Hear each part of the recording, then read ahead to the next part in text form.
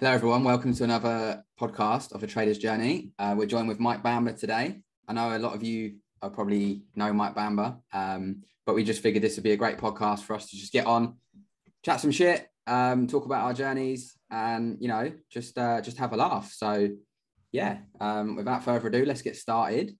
So, Mike, if you want to say hello to everyone, to the viewers.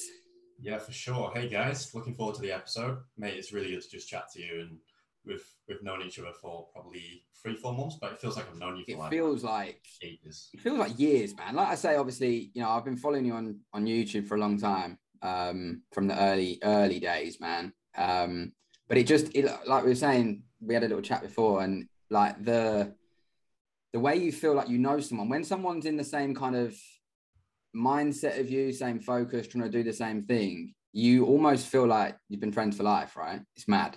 You really do. And we both come repping Gymshark. Hashtag not an ad before anyone says anything. Yeah, we're not getting paid for that. Nah, this is just, I like it's casual, comfy stuff, right? Yeah. But yeah, so if we go back to obviously, the beginning for you, like the journey, what kind of got you into trading, man? Like how did trading come about? Yeah, I think it was the mentality of it, I think, because I've always been in like a sports-based background. And growing up, I did things like snooker, played a lot of tennis. Nice. Then went into things like fishing. So I was always searching for something that would like separate me from the normal lifestyle. Yeah. I never really saw myself going down that corporate route of 9 to 5 and then that's it. Like it just never really related to that really. And I probably realized that at the age of maybe 16, 17, leaving school. Okay. Never really did well in school. Same. Never common theme in it. Yeah. Just never really liked it. Like whilst I was in class, I remember just like daydreaming about different things and just ideas, brainstorming, thinking about the future. And even in classes like English, math, I just never really wanted to be there, to be honest. So it was always a part of me to think outside the box and think, okay, what do I want to do with my life outside of school? Because I never really agreed with like GCSEs to find you, or if you get A stars and stuff, like it doesn't really matter. It's all about after. It's always about after, right? Mate, the amount of people I know, right, that did, like you say, the GCSEs, the A levels, the degrees, and it's not a dig on anyone, but they did all that, and then they're still working a very average job, unhappy, but they now have tons of debt from uni. I worked with a guy 2 years ago now, and I'll never forget when I met him. I was just chatting, just conversation, and he said, what did you do before? And we were talking, and I said, what did you do? He went, I've trained it was something to do with sports science, and he wanted to be like big into, like a nutritionist for like footballers and all that sort of stuff. And he said, but I'll be honest, I did it all, 30, 40 grand uni fees, and he's now at this job, and he's like, I can't find a job, and I'm working all the overtime just to pay the uni fees. And they're the things that like hit my head and was like, hang on a minute, like that's not a bit of me. And I think society is very built like that, right? It's very built on, go to school, get a job, and retire. And it sounds horrible, but then you die. And that ain't a bit of me. And I know it's not a bit of you. It really is, mate. And that's the mentality that I didn't like. That's the system that I saw when I was 60. And there's nothing wrong with it. Like of course. If you want to be a policeman or you want to go to, do law in uni and that's your career path, fair play. If you actually enjoy that and you want to have a passionate career in that, fair play, absolute credit to you. But the mindset I didn't like is people go to uni as an excuse to like buy time or like just party or do this. And I'm like, well, you could be getting experience elsewhere, or you could be like actually focusing on what you want to do, or at least trying to figure that out, right? 100%. I agree, man. I think there's not enough of that. And the day and age we live in now, where everything's online, there's so much opportunity for people to do different things with their life. And it's for me being a dad with the girls, I'm very much like, I'm not like, what do you want to do when you're older? Or, I mean, they're not that old yet, but it's more so I'm trying to kind of sort of plant the seeds of, look, that you can do anything. Like if you want to do anything you want to do, you can do it. Because at the end of the day, why live a life unhappy? And I think it always comes back to that. Everyone's always trying to climb the ladder, to tell the pals they got more money at work, or, you know, but most of them are living for the weekend and they're unhappy, right? And if you love your job, sweet, you found what you want. And that's where I think we're very similar, because I went job to job to job. Like every year I'd just been a new job. And I'm not gonna lie, I was just chasing money because I just thought that was what mattered. Did you come out of school and did you go into any kind of career, or did you sort of just fall into trading? Yeah. So I didn't fall into trading. I stumbled across it. So basically I was in that period of experimenting. You know, I was 18. I was like probably 17, 18. I had that period when I was 18 of just like, obviously you're legal in the UK now to go out and party and stuff like that. So I had this period of like 6 months where I just like enjoyed myself. But then I came to the realization, I was like, why am I doing this? Like, what am I actually celebrating? And it hit me one time. I remember I was in the back of a car on the way to like a party, and the person in front was smoking. I couldn't like wind the window down or anything. I remember having the thought of like, I could just be working on myself at home. Like I literally had that thought on the way to a party, and then it was there. That was like the last time I like didn't. That's the last time I went out to like not celebrate anything. So that's when it really hit me. Yeah. And I remember that moment to the day as like the trigger point, the catalyst to then go down my own route. But yeah, I had a career planned, but also is gaining experience for going on my own almost. I always wanted to go on my own.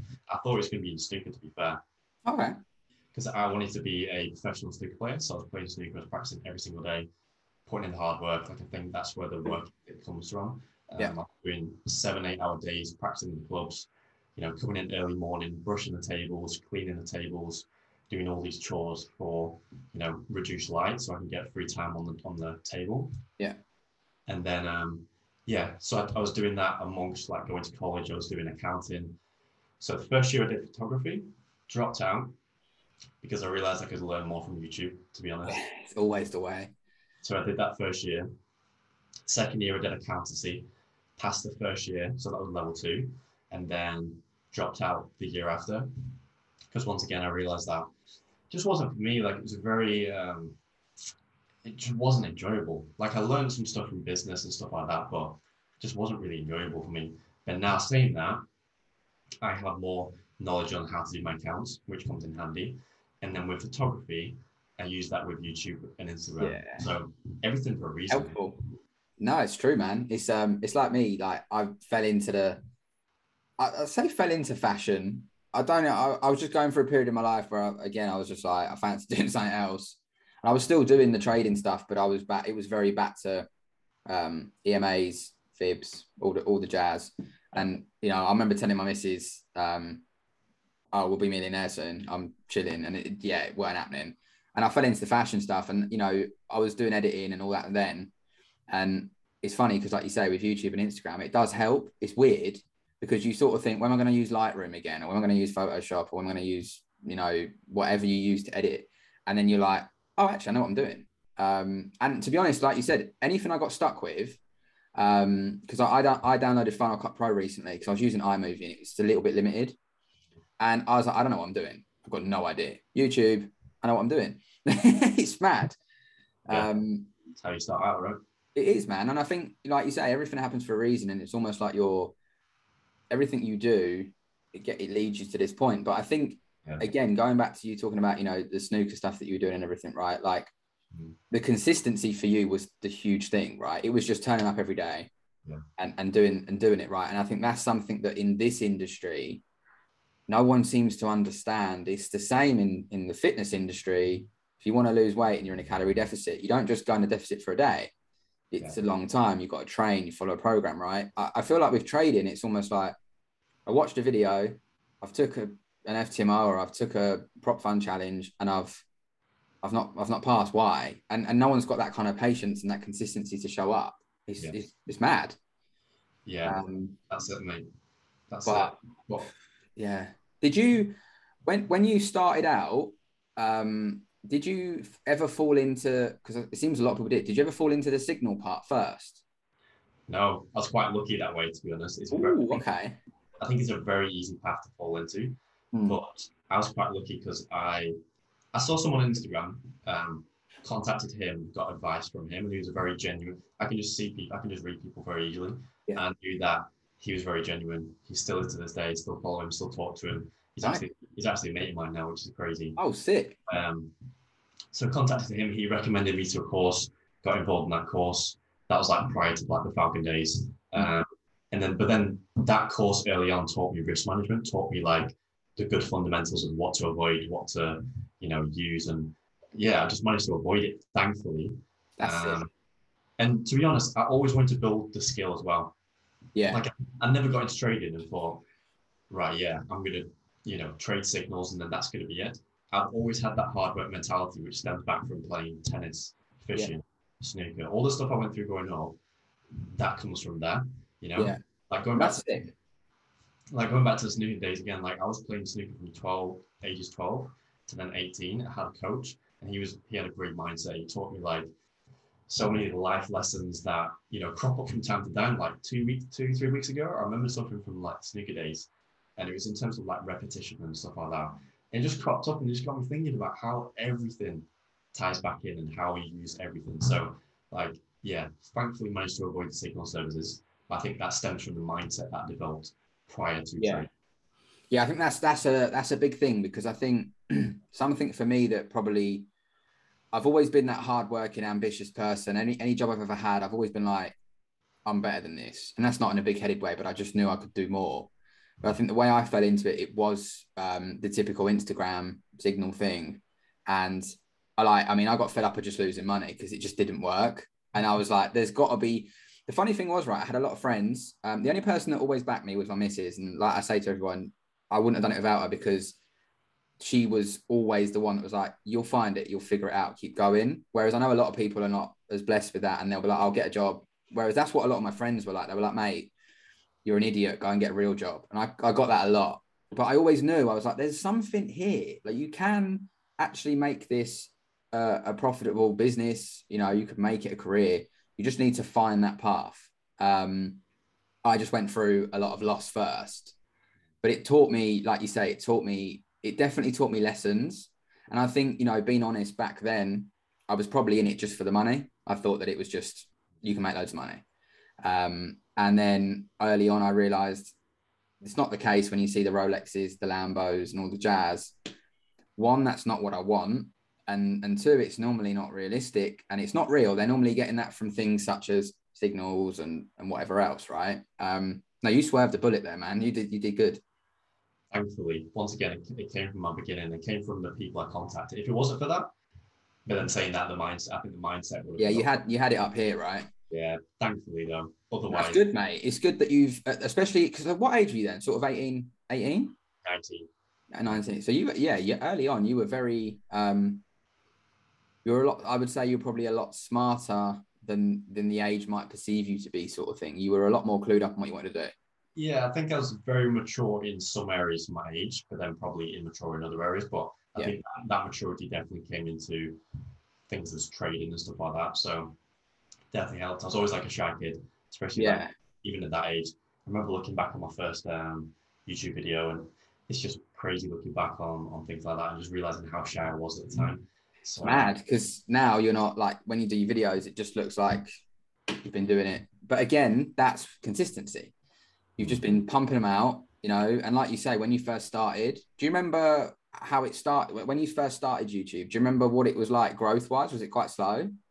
Yeah, it was very slow up until when I started. I started 2018. I only really saw some growth mid 2019, I think. Okay. Just quite slow. I think I had probably 6-7K subs before that. Nice. And then I had 1 or 2 videos that really took off. And that's what propelled me to I think maybe 15, and then it started to build momentum, and then people start to come back for more videos and like the content and stuff like that. I think that's where the content started to level up to. And then people start to enjoy the content. So no, that's sick. But like you say, it's that pumping out video after video and just seeing what happens, right? Being consistent, and eventually, like you say, you got that video. I think when I was looking at one of your videos, is it one of the? I think you did a day in the life, and it did 1 million, didn't it? That's the one. Yeah, savage, mate. That's a big achievement, man. Like, that's mad. To see 1 million people have had eyes on that is crazy.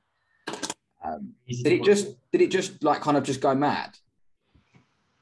Yeah, I think so. I think it hit 100K quite quick, and then I didn't check it for ages, and then came back because someone told me about it. I knew it was getting close to it. I think it was around about 970. I sometimes have a check on the channel and then just monitor videos and that. But it was a friend that told me, he was like, you could just hit a mill on that. I was like, no way. That's mad. It's like a little milestone. But yeah. No, for sure, man. Big ups. So we go back to obviously, you found a community. Was it a community that you found, or was it more just a course? It was a community. So a little bit of a community. I didn't take part in the community aspect. They had that side of it, but it's one of those courses. Obviously, 2017, there wasn't really many courses around. Really, there was only a few big names there. So I was using that, just using the course, just cracking on with it. That was a big investment for me at the time. Like I had been in the 9 to 5 probably maybe like 6 months. I didn't have a lot of savings, to be honest. And then I think I paid like £500 for the course or something similar. That was a big investment. I had to think. Yeah, for sure, man. So that was like my starting point into the journey. But at the time, I remember thinking like, this is a lot of money. But I was willing to do it because I'm willing to take the risk, like you said. Take the risk, lose the chance, right? Exactly that. It's a big thing, man. I think it's something that I've lived by that. I'm actually getting it tattooed on the top of my chest next week, finishing my tattoo. Oh, nice. Just because it's something that it resonates even in trading, and obviously I'm running off a little bit here and we'll come back, but like even when like I had like hesitation or anything with trading, I would just say to myself like, look, dude, you've got a choice right now. Like either fix your plan and you're going to take the risk on that and let probabilities play out, or you're going to lose the chance and stare at it pissed off. Yeah. Like that is, and it really kind of helped me to just stop worrying about being wrong. That was a problem I had a lot with trading, which I'm sure we'll get onto. But so from that community, would you say you had profitability, or were you not from the first one? Not from the first one. No. From the first one, I think I was in maybe 6 months. That was prior to joining like Falcon days. Yeah. Never really had profitability, but it gave me a good fundamental understanding of the markets a little bit, like risk management, keep your risk tied at 1%, this and that, the standard stuff. But it was good early on. It was good information. So, and it gave me a lot of networking ability to people who I saw were like-minded. I met a friend. It's my first trading friend that I ever met through that course as well. Still friends with him to this day. He was an hour away from me. So like so many things that came out of that. But yeah, didn't find profitability until the later Falcon days, really. Standard. So then from there, obviously you head to Falcon, right? Yeah. Was that again just new community, new goal sort of thing? Did a friend find it? Did you find it, or a friend found it? I followed the founder for a while, knew him from the previous course, but then it was a friend that told me, I think there was a free webinar at the time. Saw the free webinar, joined it, really liked what I was seeing, and really enjoyed it. There's so many lessons that came out of that, and it's crazy that was in 3 years. It's absolutely mad. That's mad. I'm just looking back, but a big stint there, right? You were there for 3 years, man. That's because I briefly touched base in Falcon, and that's obviously where I sort of found you, and then I sort of from there was like, okay, followed you, and obviously seen your progress from there. And I think it's inspiring, man, to see, like you say, where you start from, where you've got to now. And like you always say, you're not at that pinnacle of any kind of success, but you're on a journey, but the level up's mad. And I think the fact that you started documenting it early on is incredible as well, because do you ever look back yourself, just like old videos, and just sort of smile? A little bit. There's a part of me that like is really proud of myself, but then obviously you've got to get past the mental barrier of thinking it's cringy and this and that. But yeah, looking back, like I'm super proud of like how far I've come and stuff like that. And there's certain things that you could essentially change from an outside perspective, but I wouldn't change it because like everything made you. Like I spent like 3 years in Falcon, and a lot of that experience shows now, especially psychology wise up here. Like so many things that are subconscious that I do subconsciously in the markets, that is from those days. Yeah. So like when people say, oh, like you're trading a slightly different style now, you're doing this, you've evolved certain things. I'm like, yes, but there's still things from those days that creep in Yeah, of subconsciously. course. Yeah. It's like super beneficial one. So I wouldn't really change anything really. No, it's good. It's good that you, like you say, again, everything's kind of on your journey. It almost feels like everything's kind of been planted and you just picked up your bits as you've gone and you're kind of pushing forward now and you're utilizing everything that you've learned, which I think is incredible. And it's a testament to getting to success because you're not someone that's like, oh, that was rubbish, I'm putting that away, or that was no good. You're very open to, look, there was pros and cons, there was benefits, it's helped me, and I'm going to use that moving forward. And I think that again shows in maturity because I think it's very easy nowadays. People get somewhat a bit like they'll move on and they'll be like, oh, that place is rubbish or this is rubbish. And it creates this real bad animosity in this industry where there's almost like FX beef. It's like everyone's like got beef and I don't get it. Like I just don't it's like it's almost like you got like football firms like West Ham and Millwall or something, and it's like, dude, it's just one community, another community. There's enough people in the world for everyone, and there's enough money in the markets for everyone. Yeah. I don't know why people have to. It's like traders. You see sometimes traders beefing out, and you're like, you're either doing it for clout, which is normally right, and you want validation from somebody who are trying to grow your business or whatever, or you're just doing it because you're just not really a nice person. Do you ever get any kind of, or have you had, should I say, any kind of digs or dramas through trading on whether it's on socials or anything on the journey, or have you been able to stay out of most of it? I try and stay out of most of it. I'm not going to lie. I don't really associate with that toxicity within the industry. Never have, never will. I don't like the drama that's associated with certain firms or companies and stuff like that. I just stay clear. Do you Like think? if that's going on, do my own thing, stay tunnel vision, focus on my own lane. But yeah, I've definitely had digs and stuff. I used to get it all the time on YouTube because people were like, oh, he's doing content as well as trading and stuff like that. People used to think like associate with more content creator. And like looking back, I could see it from like an outside perspective and see where people think that because I was very early into my journey. This is like a year in, 2 years in. But at the same time, like I just like stayed focused, knew who I was, knew the craft I was working on, which is trading, and just tried to ignore it. Plus, use it to my advantage because I've always used hate in a positive way and tried to flip it around and be like, okay, Right? yeah, especially in the olden days, like not too much anymore. I've got enough fire within myself to just blast through anything really. But that used to get me like super fired up in the beginning stages, especially when I was working 9 to 5, like that used to really, really fire me up. So using that stuff as fuel used to benefit me. So although you can look back and say, yeah, I got digs and this and that, but it kind of helped me in a way, and people don't realize that. So, but yeah, it used to throw me off a little bit. I'm not gonna lie, because I was still super young, 19, 20, putting myself out there on YouTube. You obviously lack the privacy sometimes. Yeah. Yeah, you can get to you. Like there's a couple of times it has got to me in the past, but now I'm just like solid to it because I've been through it so much. So I just don't really care. Don't really give it attention. No, it's good, man. It's a good mindset to have. It's something that I've had to deal with as well. As we were saying before, I've definitely had my fair share of drama. I am very much like you, where I'm like, it's not worth my energy. There's always been a fiery side to me that has to say my bit, and sometimes it comes out, and it did last year sometimes, and then after I'd sort of be like, probably shouldn't have bothered, you've wasted your energy, and now you've got the and it's not worth it. But like I said to you, I just now address it head on if I feel the need. I did a couple of videos where I was very upfront on YouTube. A couple of comments like, I think I did a Q&A, and I just did like a Q&A from Instagram, and I thought I'd put it on YouTube and let people, answer their questions on YouTube.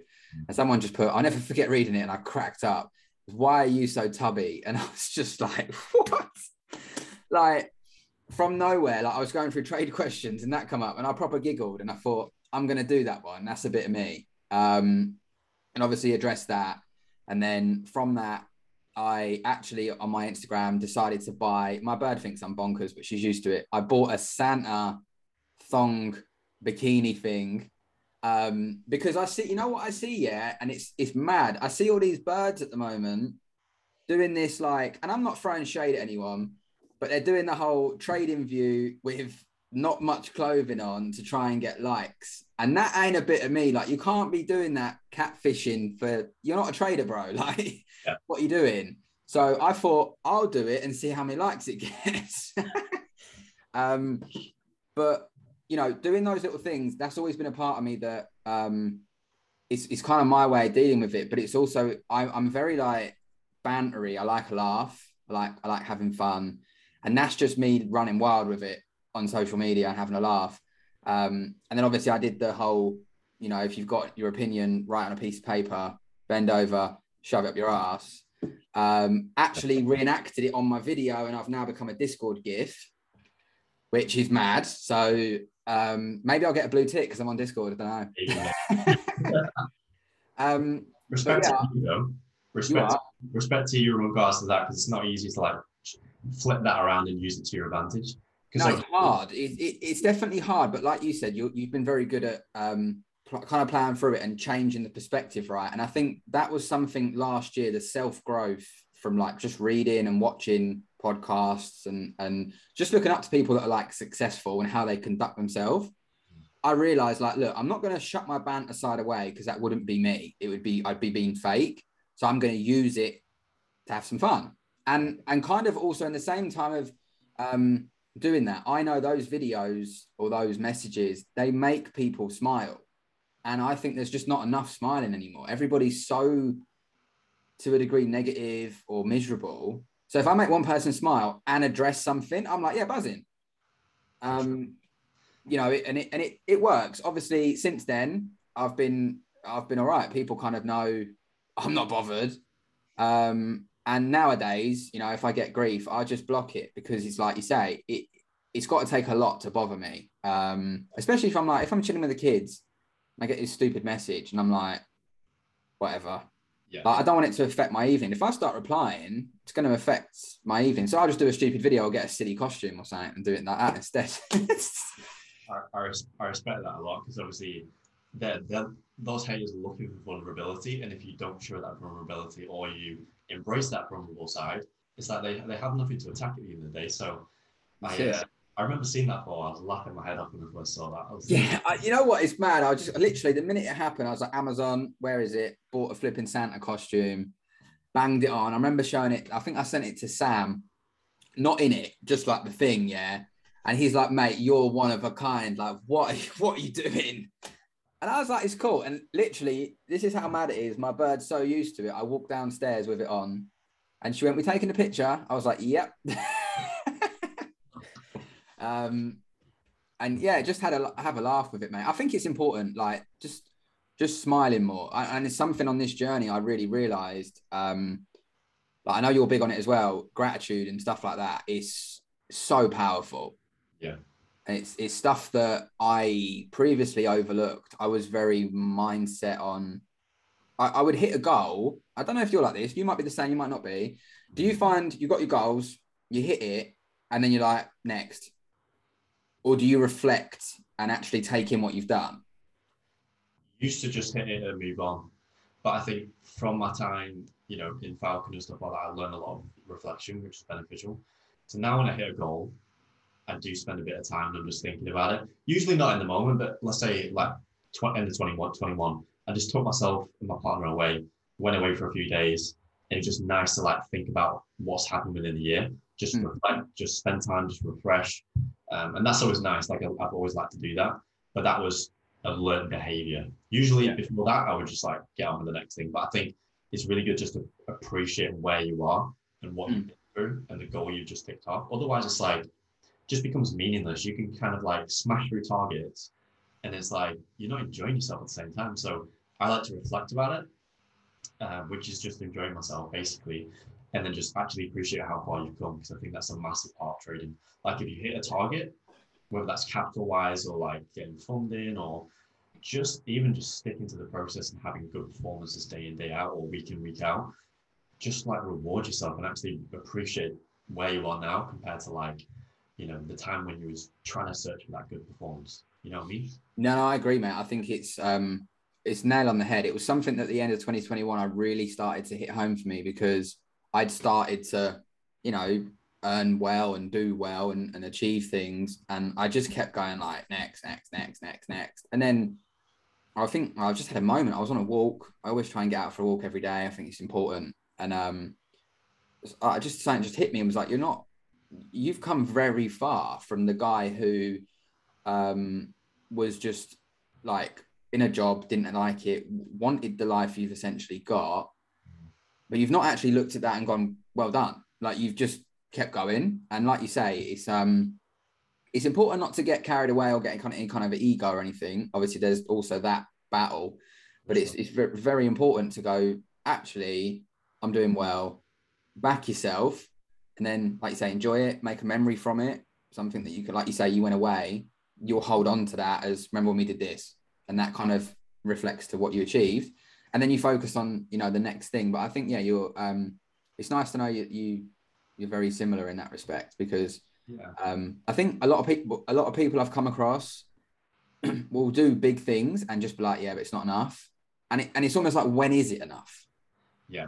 And that analogy creeps to mind of, when you see it and someone's chasing money all their life, and then before they know it, they're like 60, 70, 80 years old, and it's like they start to look back and it's, well, what was I chasing at the end of the day? So I think gratitude is like a massive part of it. And I like to reward myself as well. Like if I do tick up a goal, like go and spend a bit of it and just enjoy yourself just a little bit. Like even back in the day, if it's like you ticked up a goal, go and buy yourself a nice pen. Like I always like journaling and writing goals down in journals. Still got journals to this day. I've probably got about 30. Yes, love that.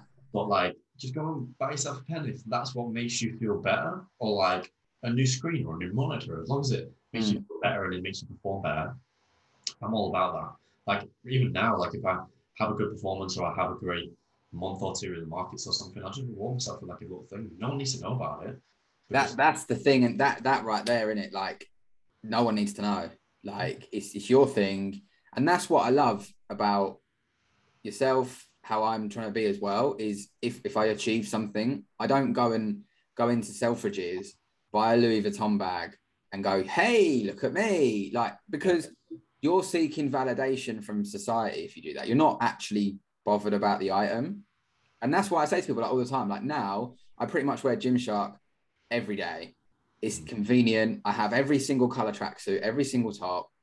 And I just wear that, especially if I'm trading. I'll just have it on. It's easy. I haven't got to make like some mad decision in the morning to like get all my clothes out. I just pick up, but people will look at you and be like, oh, but why haven't you got this? If that's what I get a lot. Why haven't you got this if you make money? And I'm like, because I don't want it. Yeah. I don't want that.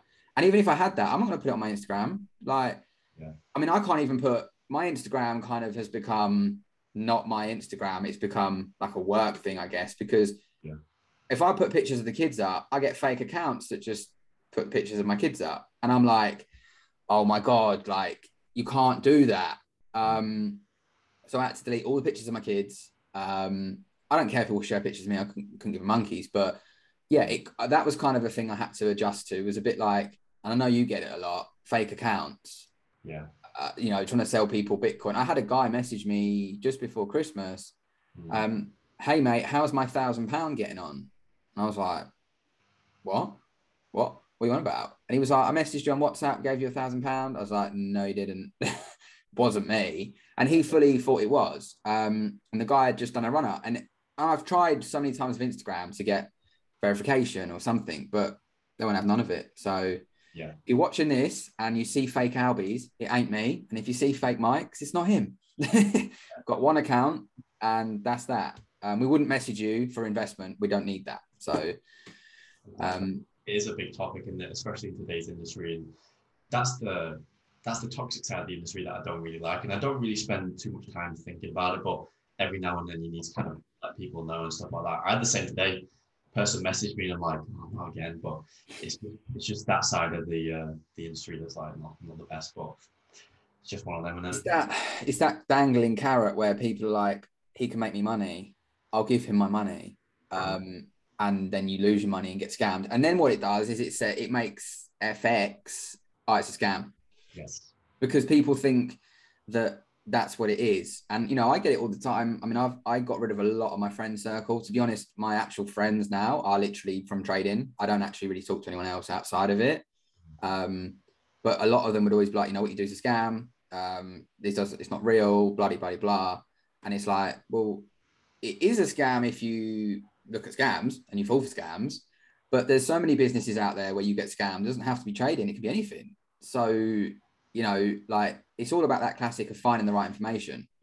And then from that, doing your thing, right? So obviously, so we go back to Falcon. So you're in Falcon. Yeah. Things are going well. What kind of prompted you? It was time to move on and go and do something else. Yeah, I felt like I got to a stage where I like to look at it in terms of, let's say your trading ability, what's out there knowledge-wise, is like 100%. I looked at it in terms of, I can either max out on 30% that's presented to me right in front of me, right now in this moment, or I can learn what's out there in terms of adding more to the toolkit, essentially building my armory a little bit more. So that was like the fundamental thing. Like I really wanted to learn more. I knew that I could, you know, take it forward and do this and that, but I wanted to also like add more and like evolve more and just adapt and just actually like build my own thing in terms of, well, let me take a bit of that. Let me not use this, but let me take a bit of that and start to just almost like I've obviously got a whiteboard behind me, start to like brainstorm a little bit, be like, right, my style, let me add a little bit of that. Let me take that, take this, take that. What works, what doesn't, test a lot, back test a lot, get some data, and then start to build how you see yourself trading. There's a scalable way of getting capital long term. That's a solid system, and then that's also my take on it essentially as well. So that's what I've kind of done, and yeah, it was a tough decision though, but I kind of knew when it was time to leave almost. Like I just got this gut feeling, sat on it for a couple of weeks. Yeah. But I kind of knew, like I didn't want to leave, yeah. but at the same time I did because I wanted to search more, and just learn more. It wasn't that mindset of shiny ball and like forget everything you knew in Falcon, move on and try something completely different. That I've never taken that mindset, but I've always taken that forward. I traded that style for like probably 6 months afterwards anyway in the background. And I just slowly started to transition into other avenues in terms of like price action, now more like smart money stuff, and start to add in certain things like that. Nice. I think that's been the best way about it. Not drop a style, take it forward, and if you find something that works better, slowly transition out of that. Like at the end of the day, trading is a business. You're not just gonna drop something completely and be like, right, it doesn't work, move on. In my opinion, anyway, people do. Oh, Matt, that's the biggest problem. I mean, I've seen it happening a lot. You know, been involved with the communities for a while now, and you know, you see people coming in, they were somewhere else, and it's either one of two. It's either I've been somewhere before, I know what I'm doing, so you're like, well, then what? Kind of why you're here, because you need to go watch content and kind of get a feel for everything, or it's I've been somewhere else, I've forgot everything, I want to start fresh, and it's like okay.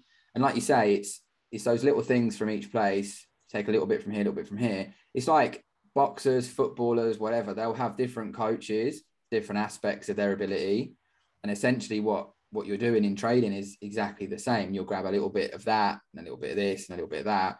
Kind of put it all in. You know, like when if you're low on food, mate, at home, and you've got a big wok, and you're just grabbing bits and bits, and you're experimenting and throwing things in.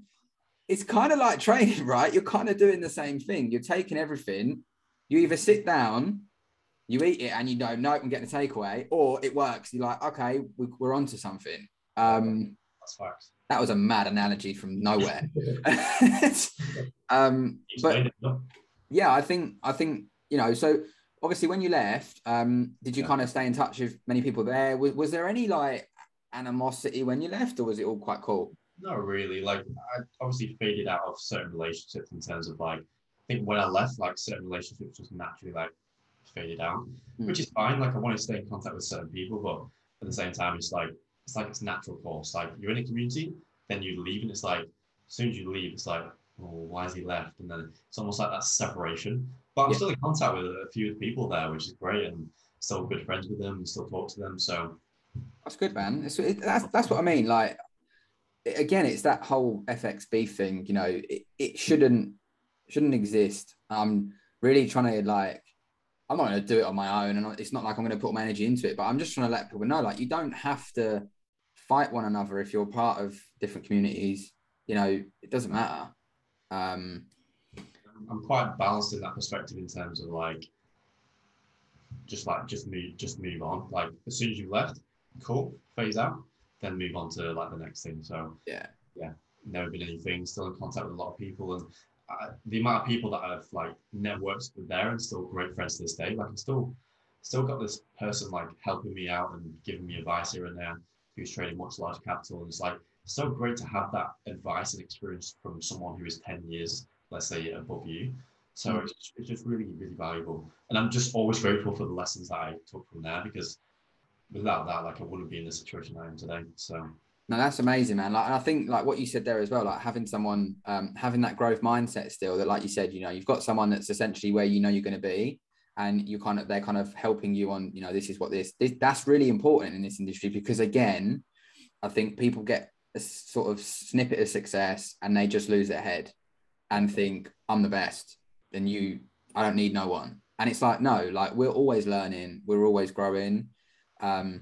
And you're only going to continue to grow in your mindset and your ability, trading, health, everything, right? So having those people around you is definitely what's obviously helping you, along with your work ethic, but it's what's helping you constantly level up, right?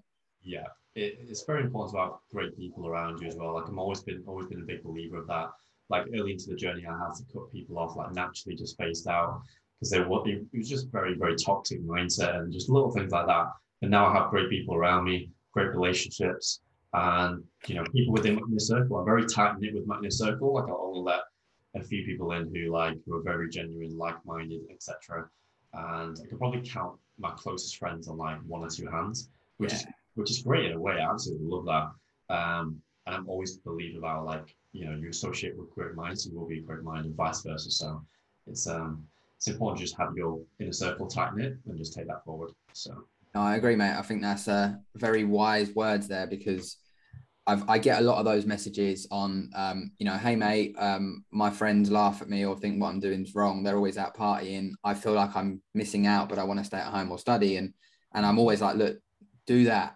Like you, at the end of the day, if the people you're around don't support what you want to do, I know it sounds very brutal, but it can be quite brutal. But if people don't support what you want to do, literally put them in the bin and move on because they will just hold you back. And let's face it, those people, if they got a snippet of success, they probably drop you. So don't like. I think the take from that is don't let others control your future. Right? Whatever you're going to be, you're going to get there from doing it yourself, not from somebody else. And I think that's something that again in this industry's in most industries, I think people are scared to lose that. Like you said, you cut people off, I cut people off. People are scared to do that, but like you say, you make great friends in this industry that you literally like we said even when we hopped on, I feel like I've known you years and we can just get on and have a laugh.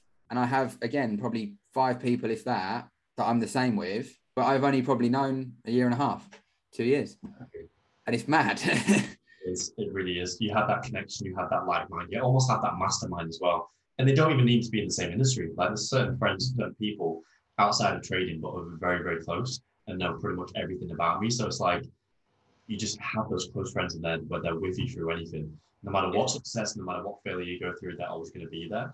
I think that's important, especially as you rise on that level of success as well. You want to be very careful about who you let into your circle because people can just easily take advantage of like your knowledge or like where you are, where you've been, this and that. So it's just always about keeping the people close to you who have been there. Doesn't have to be from the beginning, but like are very genuine or very like-minded. Like that's important to me. I agree, man. And I think it shows as well because, like you say, once you start to get what deems to be some kind of success, or people think, oh, he knows what he's doing or whatever, then those people pop out the woodwork. And I was last year, I definitely gave a lot of time on social media to people like that. And then all of a sudden they just disappeared.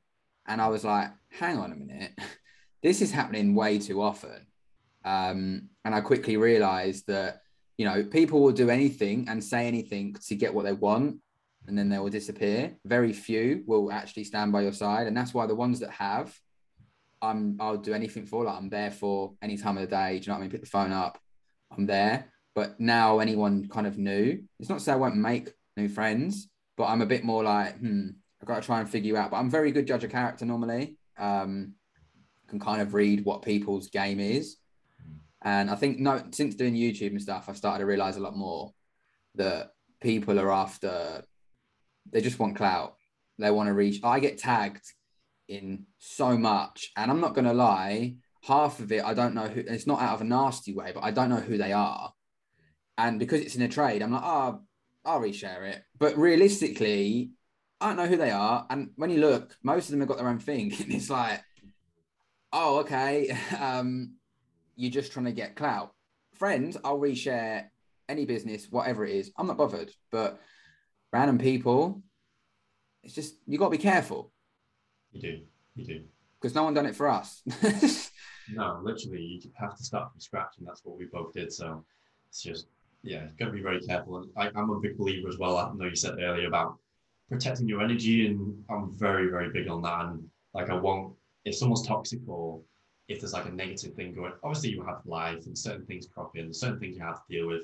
You're never going to be able to get away with that. But in terms of like things you can control, things within your environment, that's when I'm a bit like, protect your energy. Be careful about letting anything that's going to affect you or affect like where you're going or a distraction. Got to be super careful about distractions and people trying to distract you from your goal and this and that. Like, I feel like the universe just puts it in your way almost as like a test character before you level up. So I've had to deal with that a few times, which has been pretty interesting, but part of the journey. That's it, mate. That's the thing. Let me put a light on. I look like I'm going all dark and stuff. It's going nighttime in the UK, isn't it? There we go. Yeah, that's it, mate. I look better now. I'm actually back to normal. Yeah, no, I agree, mate. I think that's it's something that it's so easy to lose focus as well. Like you say, one thing I've started doing lately, you've probably been doing it ages. I was watching a podcast and someone said Instagram, like, you know, if you've got notifications on, and you do have some kind of following, you know, you get messages, whatever, turn everything off, DMs, the lot, so nothing comes through. Because what I found was happening, and it was really weird, like you saying then, you feel like on your journey, things have kind of just like landed and you've taken bits from it. It's been like this lately with these podcasts I listen to. Whenever I've got a decision, I watch a podcast and it'll be like the topic, and I'm like, what? It's weird, right? And this one was, when I wake up, I'm normally up sort of 5:45 every morning, turn my alarm off. When I do, my Face ID a lot of the time sees my face. And what it was doing is like Instagram would like drop down and I'd have messages sometimes. And a lot of them would be negative. Bro, I need help. I'm really low today or whatever. And what I didn't realize was reading that, the first thing you read in the morning, and then giving your energy to maybe feel obliged to help. You've just started your day essentially on a negative. And I was doing it a lot last year, and it's only been like 2 weeks and I've turned them off. Mate, I have the best morning. Like, honestly, it's mental with that. And I've started high-fiving myself in the mirror when I walk into the bathroom. First thing I do. People listening probably think I've lost my mind, right? But Mel Robbins talks about it a lot, you know, just about like the high five habit, and kind of just like backing yourself and saying like, what's up? Do you know what I mean? Because the mad thing is, when you naturally associate a high five, normal human beings, even kids, my daughter does it, the 4-year-old, you smile, like you just feel a sense of like self-gratitude. You feel good, maybe an achievement. And it's crazy because when I do it in the mirror, I always grin and I'm like, yo, this is powerful. Like, and then I'll get in the shower and I'll sort of do my gratitude and like see things like just having a hot shower. I'm like, oh my God, this is amazing. But just from that little switch, those little things, I start my day in such a better manner. And I've started to see that I'm so much more productive. I'm getting so much more done. And I'm actually like, I'm enjoying it. I'm time blocking. I've got a little thing on my phone called To Do. Ben Francis uses it. So I thought I'd try it out. And you just write everything you want to do for the day. And it's one of those annoying apps where the notifications don't go until you click it, saying you've done it. And I hate notifications. So it's a great way for me to go, oh, I've got stuff to do. But honestly, from that little thing, I don't know what your take on like notifications and stuff is, but do you have yours on? Do you have yours off? Usually I have them off. Unless I know that someone's about to text me or really needs me at a certain time, that's when I'll have it on. Like, so for example, like if my family or my partner like is going to need me at a certain time, I'll have it on, just be smart.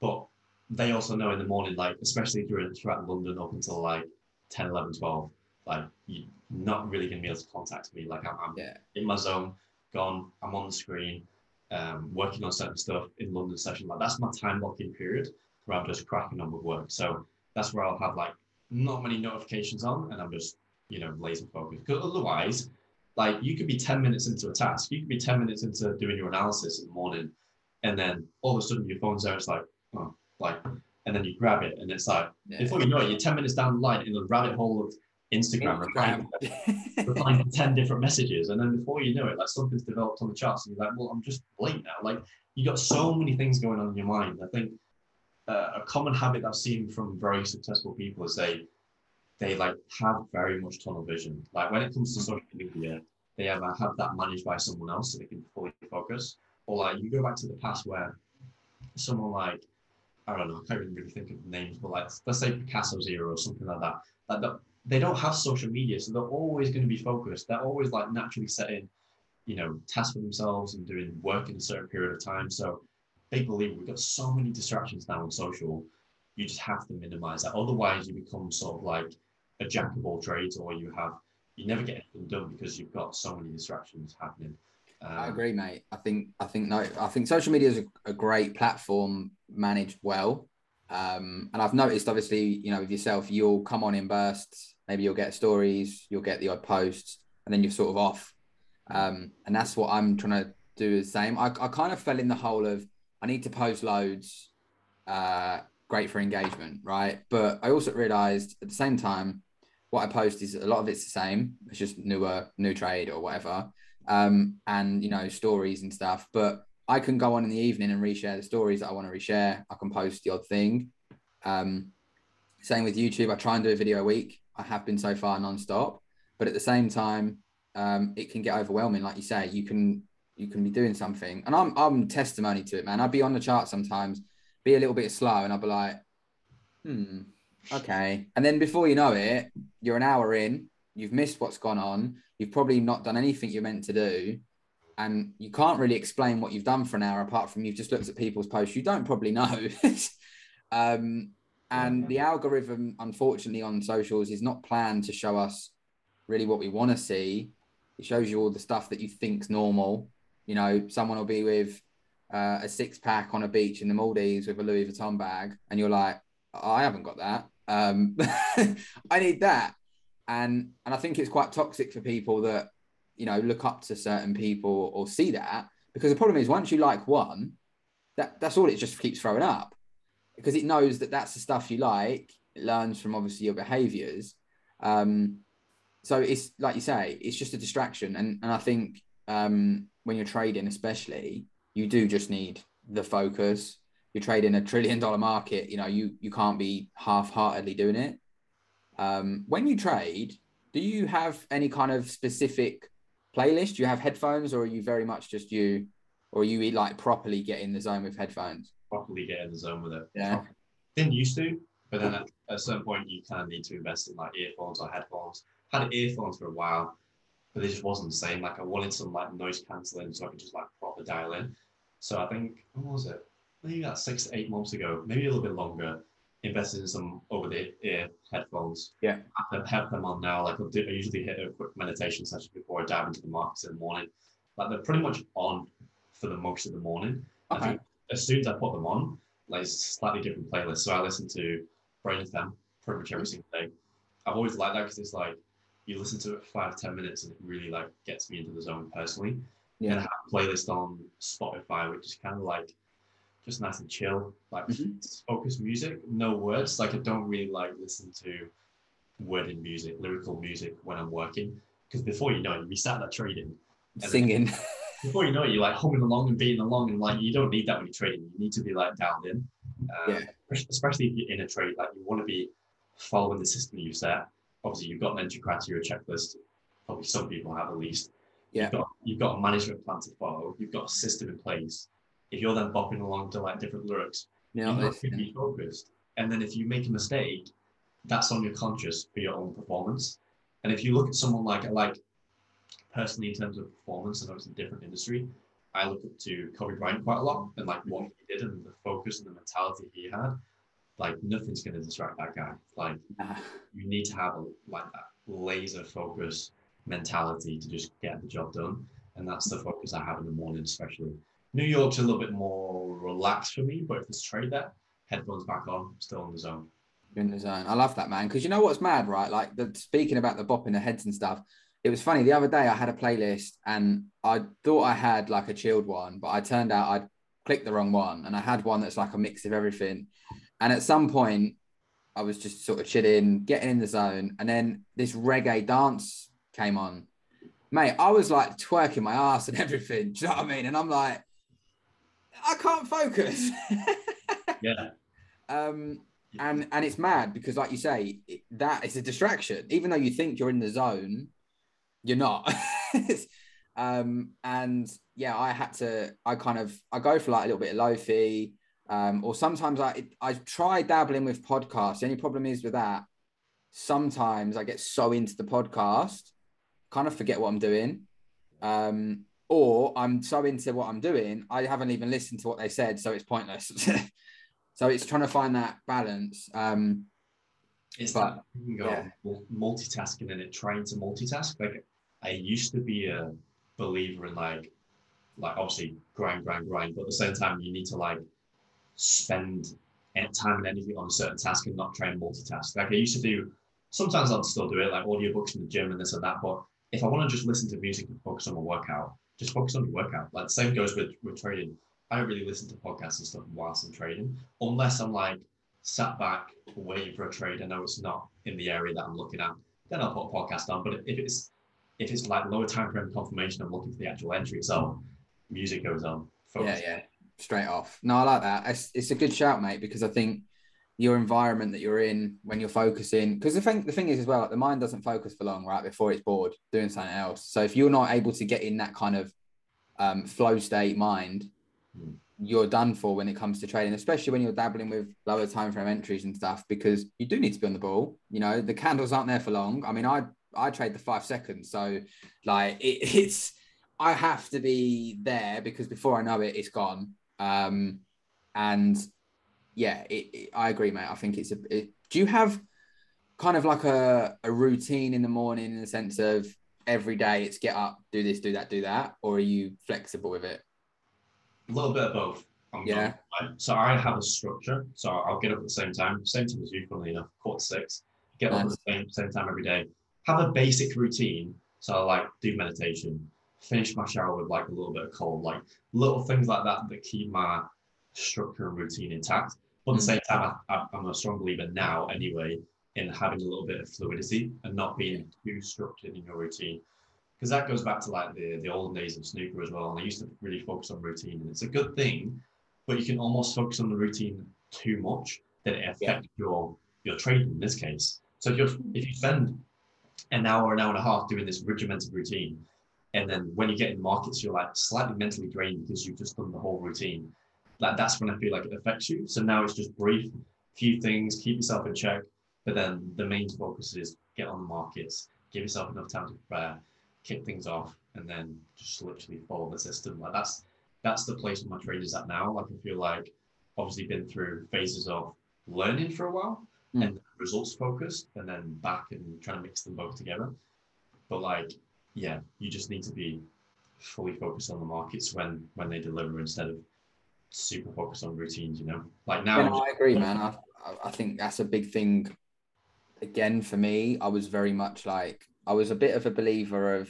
It's funny, me and Mash were talking about this last podcast with certain people talk about they have to have like the Azerbaijan tea and all the mad stuff because what they'll do is if they have a bad day, they'll blame it on they didn't have their tea or they didn't have whatever, right? And it's funny, Sam says this to me a lot. He's always like, mate, if you have a bad day trading, it ain't your routine that did it, essentially. You just had a bad day trading. Like, you need to accept that. And I think I used to put on a lot sometimes that my routine was my problem.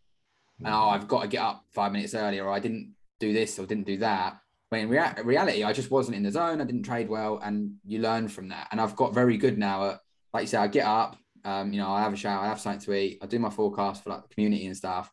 I'll do mine. I'm ready on the charts, but I'm also very like, it's not the routine that's essentially making me perform.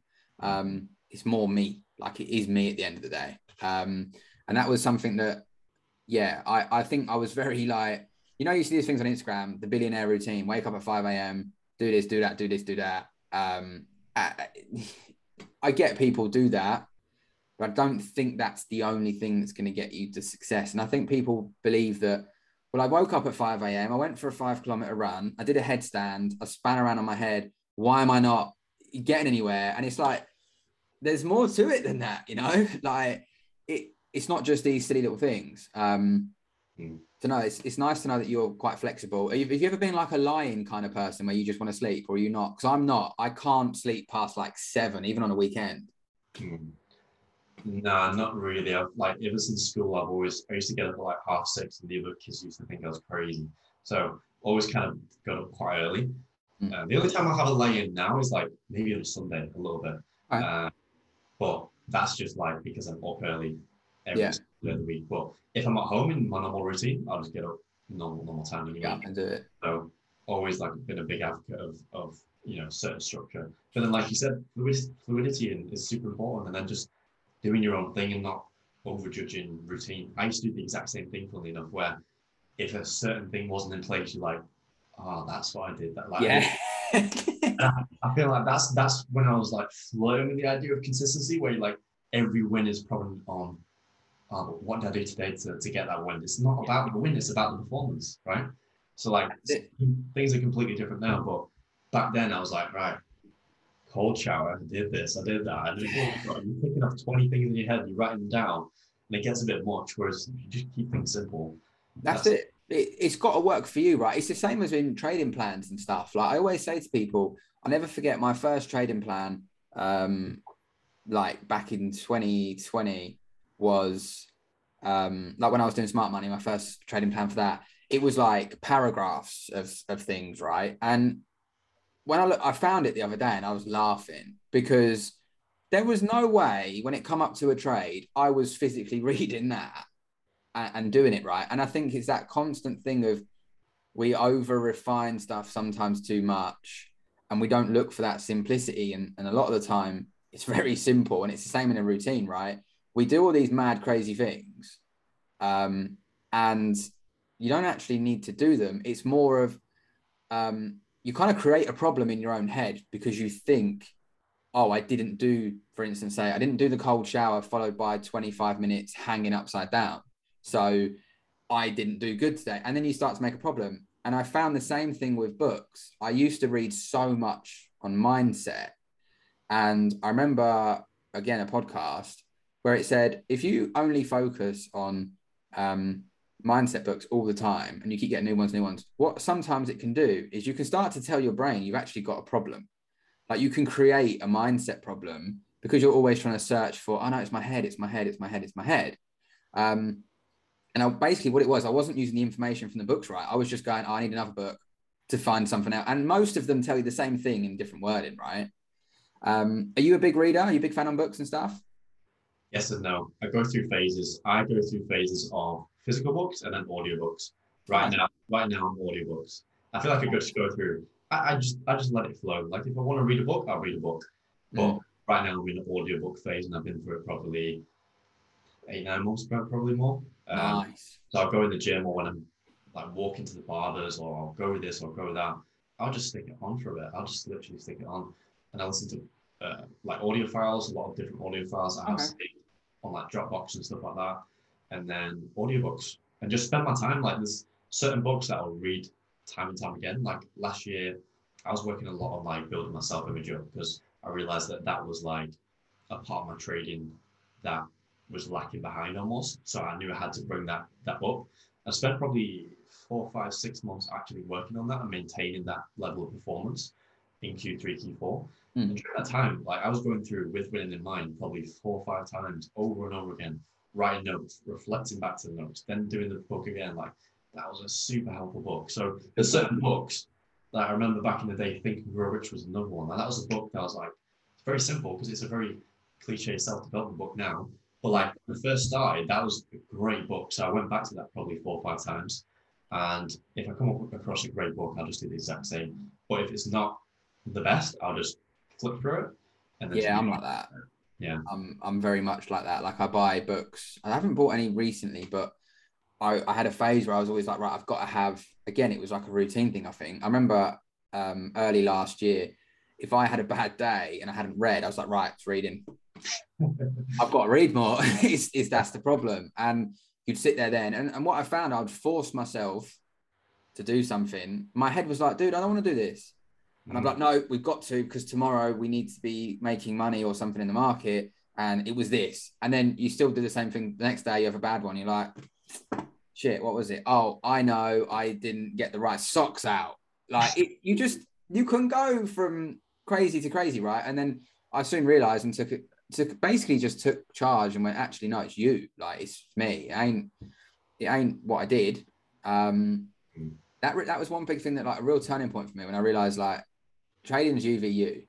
And if you're not up for it, maybe don't trade. Like it's okay if you're not feeling in the zone or whatever, but don't blame your routine or your outside kind of circumstances, because it's still your problem, man. Like it's not someone else's, yeah, I think it's important. Like you say, with trading, you have to take charge of everything. I think not even trading, right? Like anything in life, say like gym, you've got to take control on what you put in when you go to the gym, what you do. And I'm not gonna lie, I've started going back to the gym, and there's not many days where I want to go. Some days where I want to go, I'm like, don't want to go. But once I've gone and I come out, I'm like, I'm so glad I did that. And I think they're the days with anything in life when you have that thought of, I don't want to do it. You've got to hit it head on. Yeah. They're like the level. I feel like they're always the ones where like you might hit a new PB, or you'll just level up even more. But you went in that I don't want to be here. Do you find similar sort of thing? Yeah, and I find, especially in the early days of trading, it can be like that. I mean, it comes down to passion as well. If you want to be in the markets, you'll be in the markets, you'll spend time learning. At the same time, when you're in that phase of not getting results and learning how to trade, that's the time where it's like, I need to put that work in. Like, you need to force yourself to have that discipline to put in the work. I feel like over time, as you start to get on that trade of getting results, then it becomes easier because you start to see things developing. You know where it can take you. You know where you can be in 3 months. Then I feel like I won't say it gets easier, but you just become better at it. Yeah. So it technically becomes easier because you're on that momentum cycle, that positive momentum cycle, instead of trying to drag yourself out from standstill. That's when I feel like, relating back to trading, like that's when I feel like that hits hard. Yeah. No, I agree. I couldn't agree more. I think that's very well put, mate, to be fair, because it's so easy to procrastinate in life in general, right? But at the end of the day, I know people hate that whole it's down to you to go and do it and all that, but in theory it is. Like there's no other real metaphor or anything for it. It's down to you, sort your shit out, and if you want to do it, do it. Like the thing is, for now as well, for me with trading, I've managed to get to a point where it isn't even about money. I enjoy it. Like I genuinely think it's so fascinating, especially now how I trade, how you can essentially predict and get into a market with such precision and hit the RRs that people might not believe in. When I used to trade with a 50 pip stop loss, EMA crossovers, and maybe make a 1-to-1 or a 1-to-2 if I was lucky. That fascinates the hell out of me. Like just how a market works. I'm like, oh my God, it's so amazing. And I think when I started treating it like that, it was also when I saw real progression. When you turn up and you try to expect money, oh, you have a bad time. Yeah. Humbles you, right? It really does. And I feel like that's when you're on a negative momentum cycle. I've done it in the past, especially with the whole FDMO thing. When you scale up that capital, it's so easy to be like, yeah, but this trade equals this amount, and you kind of want to close it out to bank a profit. I was in that habit for a little bit, so it's very easy to get on that train of like closing profit early, or if a trade pulls back, you're like, well, that's just that money pulled back, and it's completely different to how you would normally look at the market. So it took me a little while to get out of that. So yeah, it can definitely affect you like that for sure. Yeah, it's mad. So touching on, obviously there you brought up, FTMO, because it's a topic that a lot of people, I think, always like to hear of other people's kind of journey on it. How did you find like challenge and stuff? And then obviously keeping a physical account. Did you find it quite a challenge? That's cliche. I know it's a challenge, but did you find it a bit challenging? Did you find it quite were you at that point when you started it? Were you very much knew how you were trading and you kind of just pushed forward, or were you still testing things? And That's the hardest thing about it, I think, because I've been asked this before. I was still changing things. I was still evolving things. So I think it became harder to almost pass because I wasn't really changing things in the challenge. I wouldn't really do that. It's not really smart to do that. But at the same time, I was still transitioning out of certain things. Like I think at the time, I was still trading like the structured kind of style in terms of patterns and stuff like that, and evolving into more price action. So it's kind of like, just evolving slightly. So there's still things changing. Like at this point in time, I feel like I have my system in place. I know exactly what I'm executing for the year. I don't feel like there's going to be massive tweaks anymore. I think there could be small sort of tweaks. But back then there was like quite some big chunks of tweaks, happening, every month and every quarter. So there was definitely a lot of changes happening, which kind of made it a little bit harder. But yeah, I failed the first challenge, then passed the second one. But even with the second one, I was super nervous, still focused on outcome, especially looking back on it now. And verification, exactly the same, still very focused on outcome. And I think that's what messes people up. They see that, especially with FTMO, they see the 10%, they pass the challenge, then it's verification, we've got double the time period, half the target, and people are like, sweet, like this is silly. It's obviously a mental trap that people get into. I think that's deliberately done personally to catch traders out. But yeah, it was definitely tricky. But yeah, it's one of them. You just have to just grow through that and actually go through it. Like you say, I mean, I used to have, when I first did it, I mean, I failed a couple at the beginning. To be fair, the strategy I was using wasn't the best. And it hurt. And I was like, right, this ain't gonna work. And then when I got one, I soon realized again, like when you get to verification, it's a clever business model because you pass. And I think this is something now I tell everyone, but you don't know at the time, but you pass and you think you've completed it. You're like chilling. 5%, 60 days. Don't worry about that, mate. Like I'll do it easy. And then you might get by that. But then what happens is you go live and what you've done is you've essentially made 15%. You've not actually made anything from that yet. Whereas if it was personal, you'd have made money, right? Or you'd have made percentages. Then you have to start again. And all you do straight away is go, I want a 50 grand month. I'm having it. and then you end up in drawdown and you end up basically going, I'm not even going to get my money back because I've gone so deep into drawdown. And it's mad because if you just like honed in and focused on process, forgot the money, and I know it's hard and it's easier than done, but if you manage to do that and you just traded, you'd make very good percentage. And that's what I really, it took me a while. I mean, I've lost challenges, verifications. I blew a live one. I got to like 6. This is the kind of mindset I have, right? I'm very, fuck it. Got to like 6.5% drawdown and was like, this is annoying me. I'm going to bed at night annoyed about DD. So the next day was NFP and I went full margin and just killed it. But you know what? The way I see it is you can literally go and get another one and you can start again. I did that. And then from that now, my main focus is payouts into the personal. And I'm giving a lot more focus to my personal because I know I can do what I want with it. I haven't got those kind of rules and boundaries, if you like.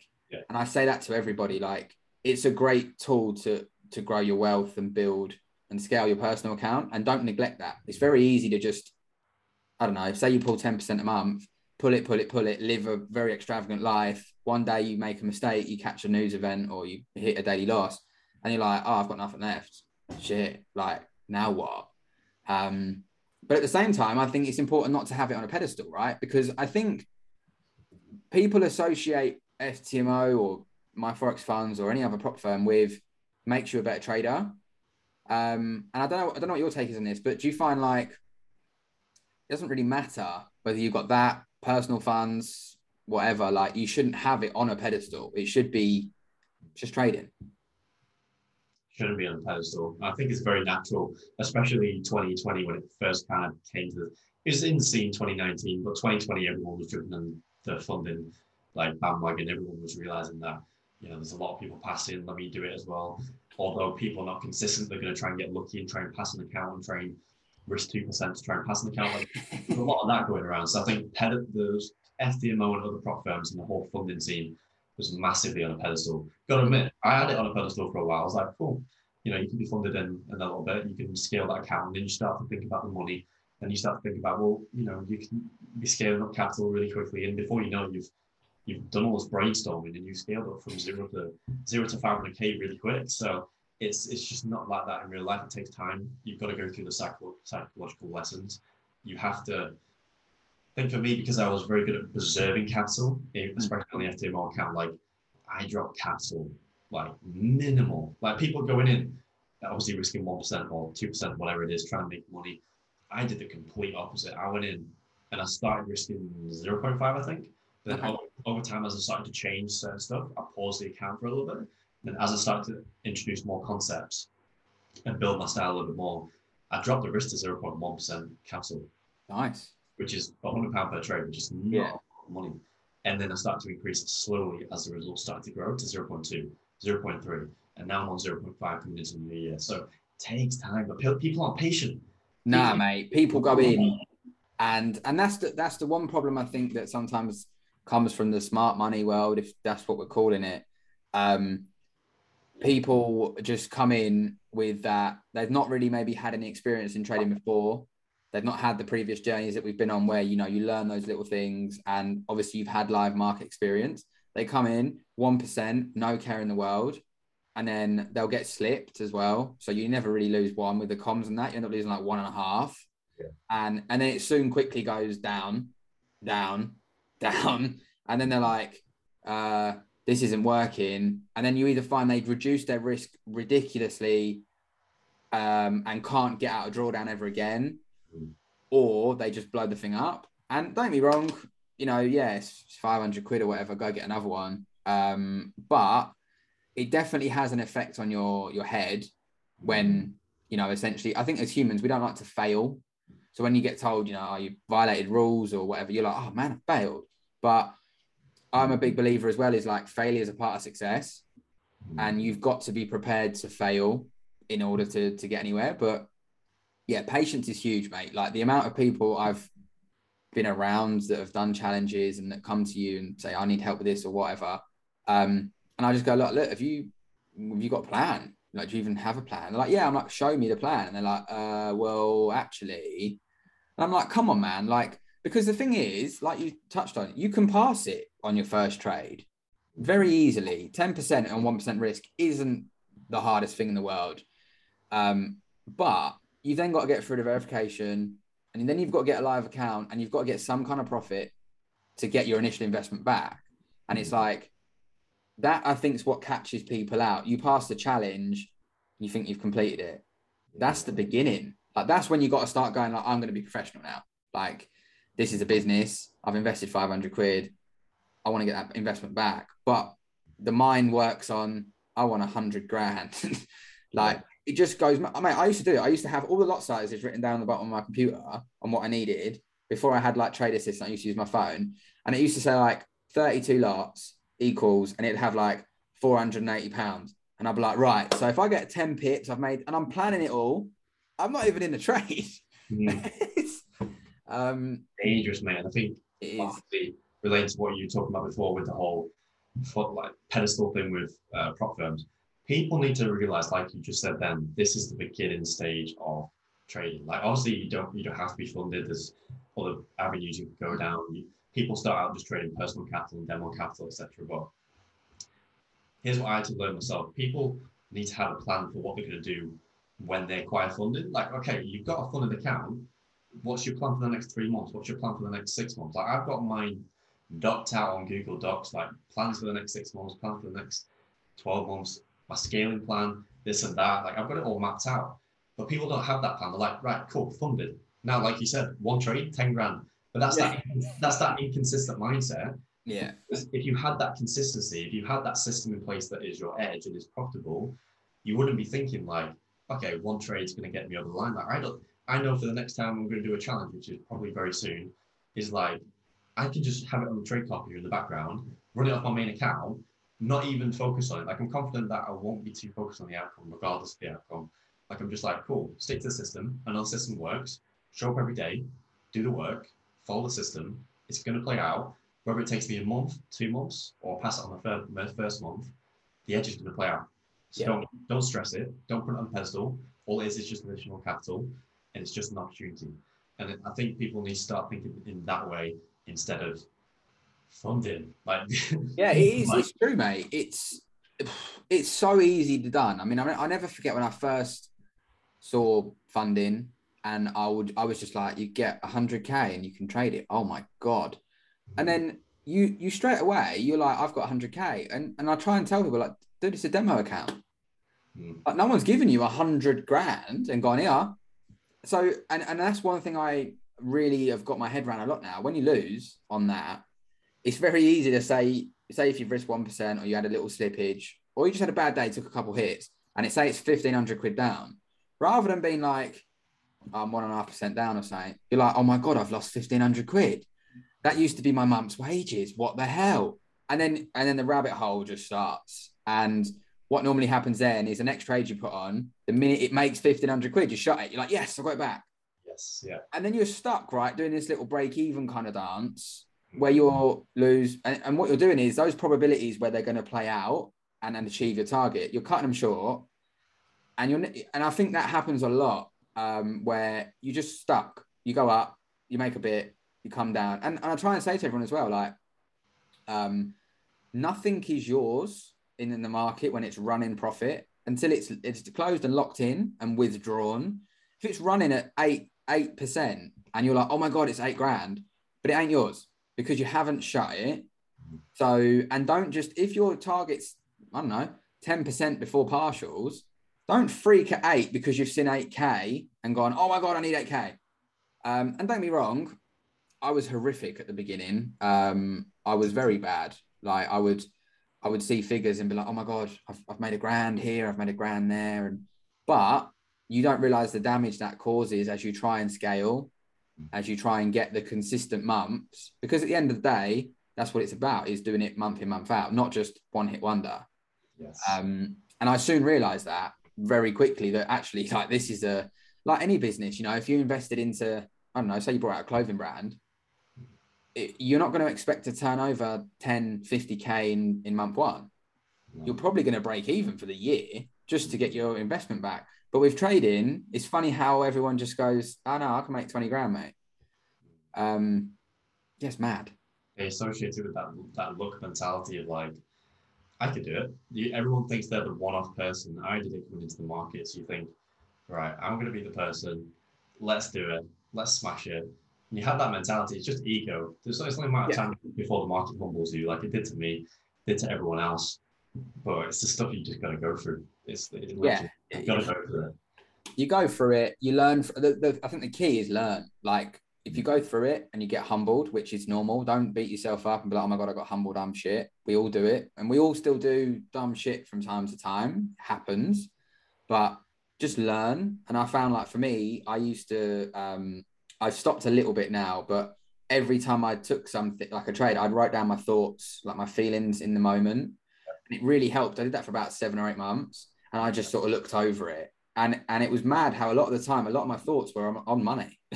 They were just thinking about the outcome rather than the process. And if I do this and I execute my edge, I will, you know, the probabilities are in my favor.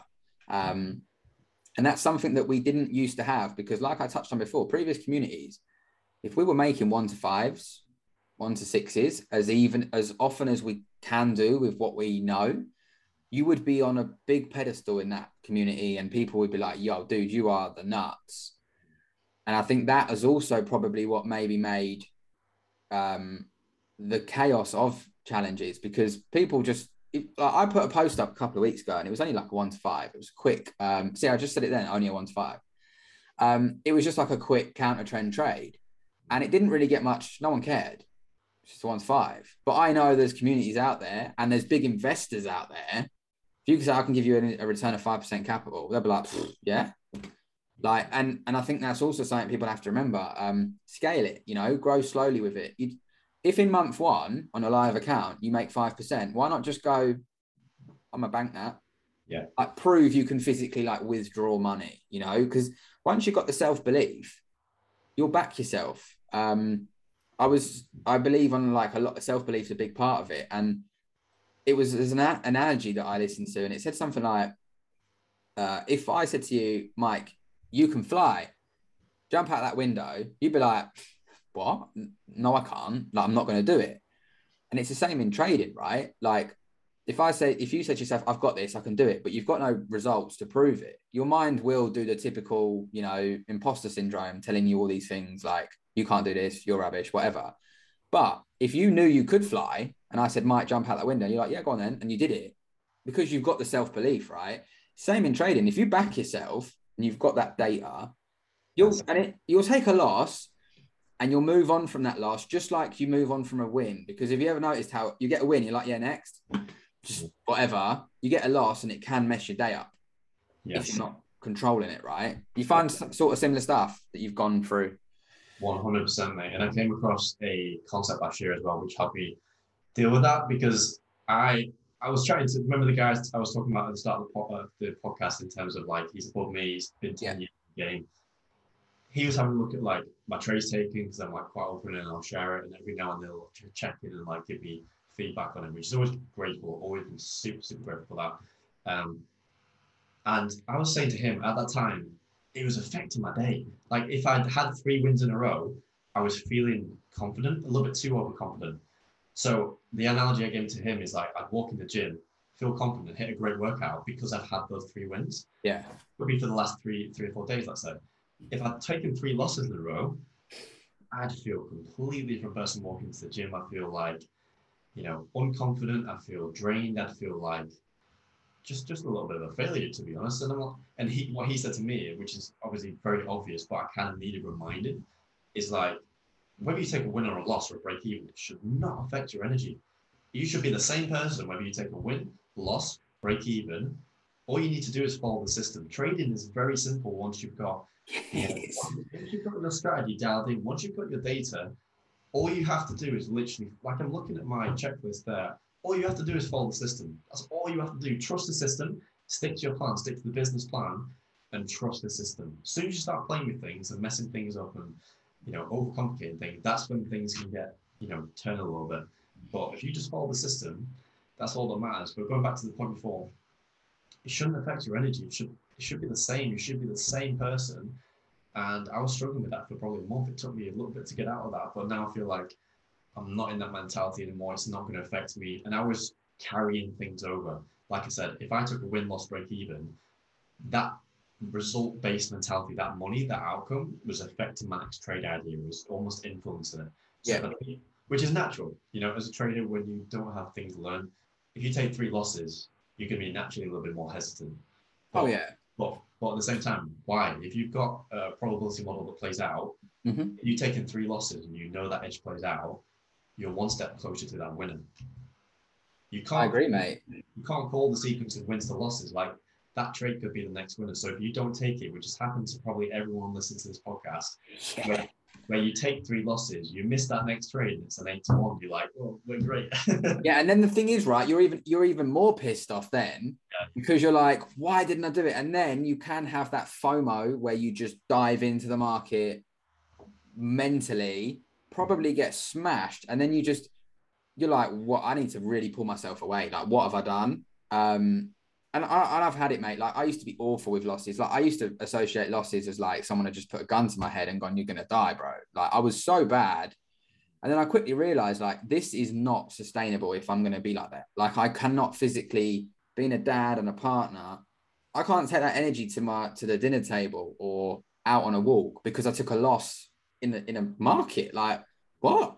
And I can't allow the win to develop and give me a good day. It should just be, it doesn't matter. Like once you leave this area, it stays here. You move on.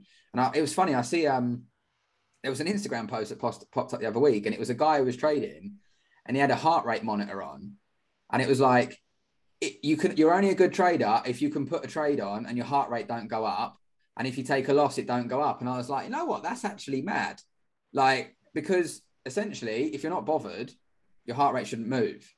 If you're bothered, it's going to go up. And I was like, it just made me giggle because he's had like this proper heart rate thing there and all plugged in, and he's taken a trade. And I was like, you know what? I noticed that when, like, now I'm a lot more calmer. I used to get quite sweaty hands when I was trading. Like, before a trade would come, I'd get really like sweaty and a bit clammy, and I'd be like, that's nerves. Like, I'm nervous. And that shows that clearly I have a problem with being wrong, maybe, and I kind of addressed that like yourself. It took me a while. But what I did is I knocked my risk down to like 0.1, and I just played my edge all the time. And it showed me how even with losses, you're profitable. So it doesn't matter as long as you follow the edge. And then I slowly increased my risk. But with my FTMO now, I had a phase where I went 1% last year. I'm not going to lie, it was good, but I got a humbling when I quickly started the next month and went like straight 4% drawdown. And I was like, oh, I don't like this. So for now, I've gone back to like 0.3. It's linked to my personal. I stay on my personal. The FTMO just does its thing. And you know what's mad? I don't even look at it until the end of the month. And I'm just it's such a better place. Like, it's easier. And I'm actually trading, my personals growing really nice. It's just a better way to trade, man. And I think I just had to take that ego that potentially I didn't realize I had and just park it. Yeah. But like, it's not about going on Insta. And I think, you know what it is? And obviously we'll touch on this in a minute, because obviously I know you've transitioned across now into your own thing. But I felt like, because so many people essentially looked up to me, essentially, you've always got to perform. And what it was doing is it was making me kind of anxious and like I had to perform because people are expecting it. And I had to pull myself out of that a little bit as well. And it hindered my trading for a little bit. And that was also why I kind of came out of the whole larger scale community, because I was just getting asked questions, left, right, center, all over the place. And it takes away from yourself. And when you've got to try and work on you, it's very hard if you've come back to 40 DMs in Discord and you're like, whoa. And if you're not posting trades, people are like, what, you're not trading, everything all right? And it's just a little bit much.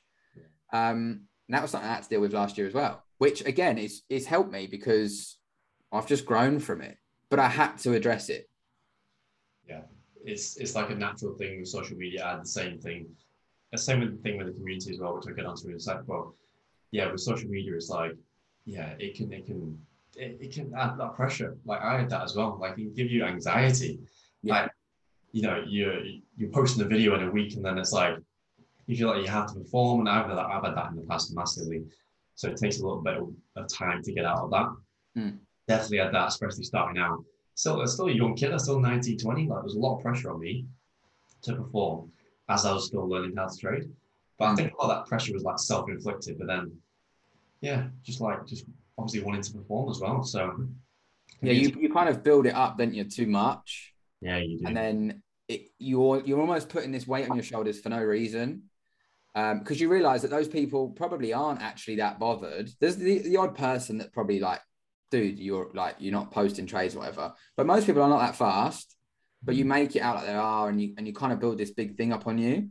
When you take all that off, focus on you, your process, understand why you trade, not anybody else, you're just so much better. And it's just keeping that at bay, which obviously, if we go into the next bit now, obviously you've started your own kind of, is it a community that you've started now? Yeah, you could kind of say that. Like, I don't really want to call it that too much. Just because, like, it can be like a very cliche thing, but yeah, I just wanted to, like, I feel like I'm at the point now where like my trading systemized. I'm at a point where like I'm still learning, still going through content because I've picked it up again going into January. But at the same time, I'm not spending 8 hours a day back testing anymore. I'm not spending 8 hours a day or 4 hours a day going through content. I'm maybe doing an hour or two a day, getting my trading done, focusing on that. But I've got other time to invest into other areas now. So with that in mind, I thought, great, this is the time for me to really pay that forward.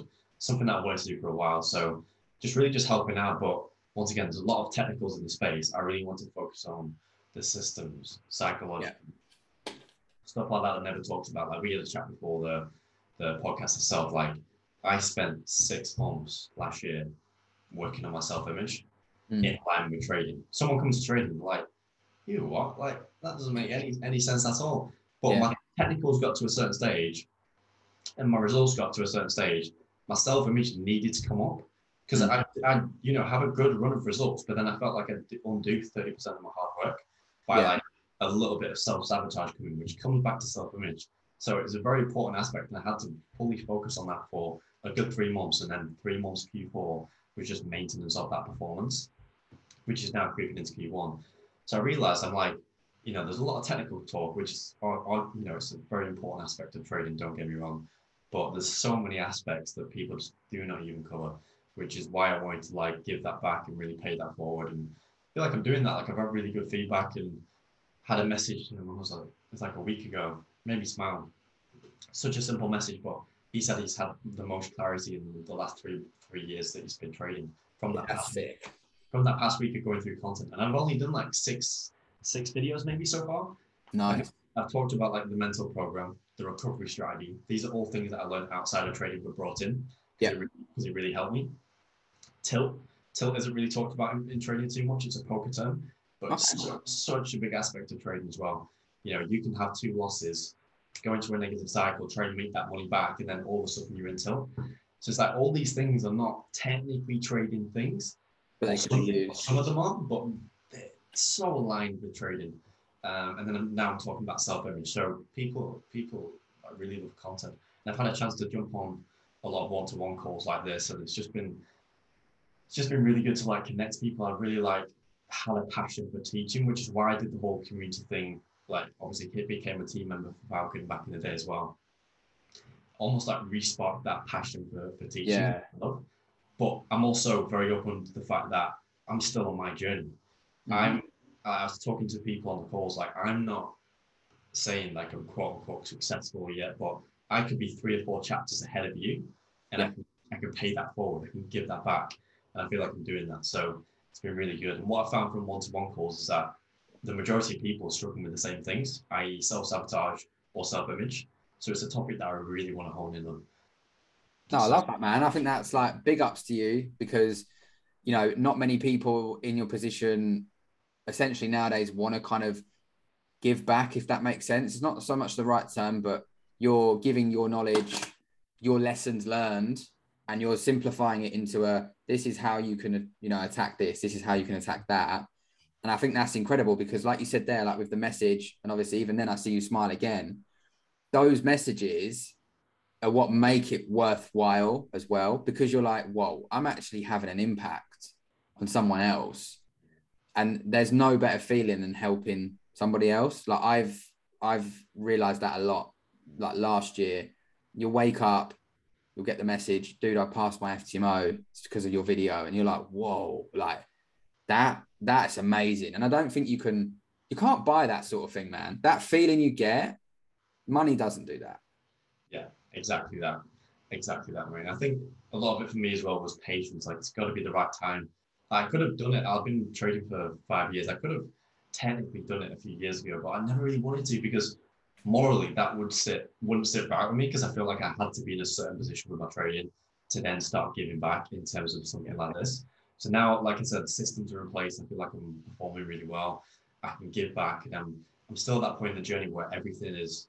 Some things are subconscious, but a lot of things are still fresh. So Yeah. I can pay that forward. I'm not trying to remember what happened 2 or 3 years ago. I fully remember what happened. So I feel like that's a great place to be. But like I said, it had to be patience. Could have done it 2 or 3 years ago, but it just wouldn't have felt right. So I've had to be super patient and just wait until I feel ready, and then wait until I feel like I can give back. And now I'm in the place where I feel like I can give back to people who are 2, 3, 4, 5 chapters behind me. I respect that, man. I think it's incredible. And I'm looking forward to the next 6 months, year to hear about how it's going and the growth and the development. And I think that's something that's exciting because like you've already, you know, documented a hell of a lot of your journey, but it's like there's no better feeling than essentially talking about it. It happens and you look back and you're like, whoa, like you're going to get so many more of those messages and you're going to just be like, whoa, like I'm having an impact. And I think that's what this space needs. It needs people that being genuine, being transparent, being honest, and are just like, look, I'm here to help. I'm not perfect, still learning myself, but I can help.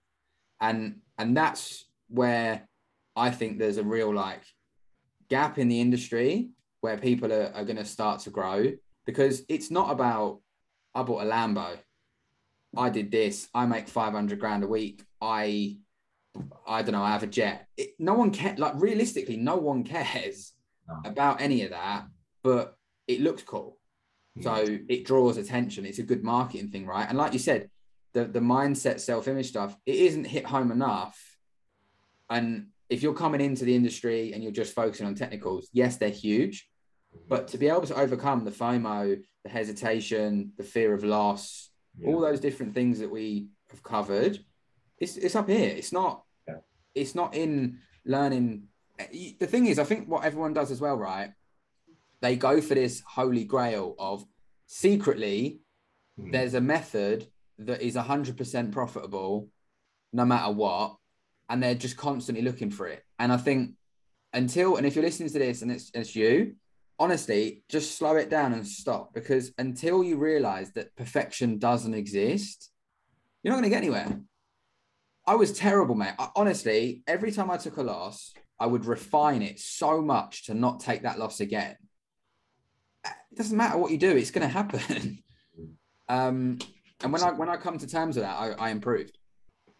Like there's always going to be probabilities at the end of the day. Like especially with the whole smart money thing as well, it's very easy to get into that mentality. I found anyway early on of being like, I can refine it so much so that you just don't take any losses, like you said, but I do believe that you can refine it over time and get better, and you can minimize certain losses for sure. But there's always going to be probabilities. Yeah. Like if you take 10 trades, there's going to likely be some losses in there, even if it's just 2 or 3. So you can definitely get better, but you have to accept that there's going to be losses, and you have to be fine with taking a loss. If it sticks to your plan and it's a system in place and you follow that system, take a loss and be like, cool. On another day, that could have played out. That would have played out. Because and you just move on. No, I agree, mate. I did one of my very first YouTube videos. I did a coin flip, and you know what? Like, it got more love than I thought, because when I first did it, I think I had like 1,000 subs, and I thought, you know what? This is a video no one's going to bother about. But it was something that helped me. Like early on, I used to keep a coin on my desk, and I used to just flip it and do 1 to 5s, and I realized that the probabilities were they were always playing out in my favor because of the RR. And I mean, someone come on with like real mathematician dude come on and gave me this probabilistic thing with like commission and that. And yeah, 1 to 5s, maybe it was a little bit less.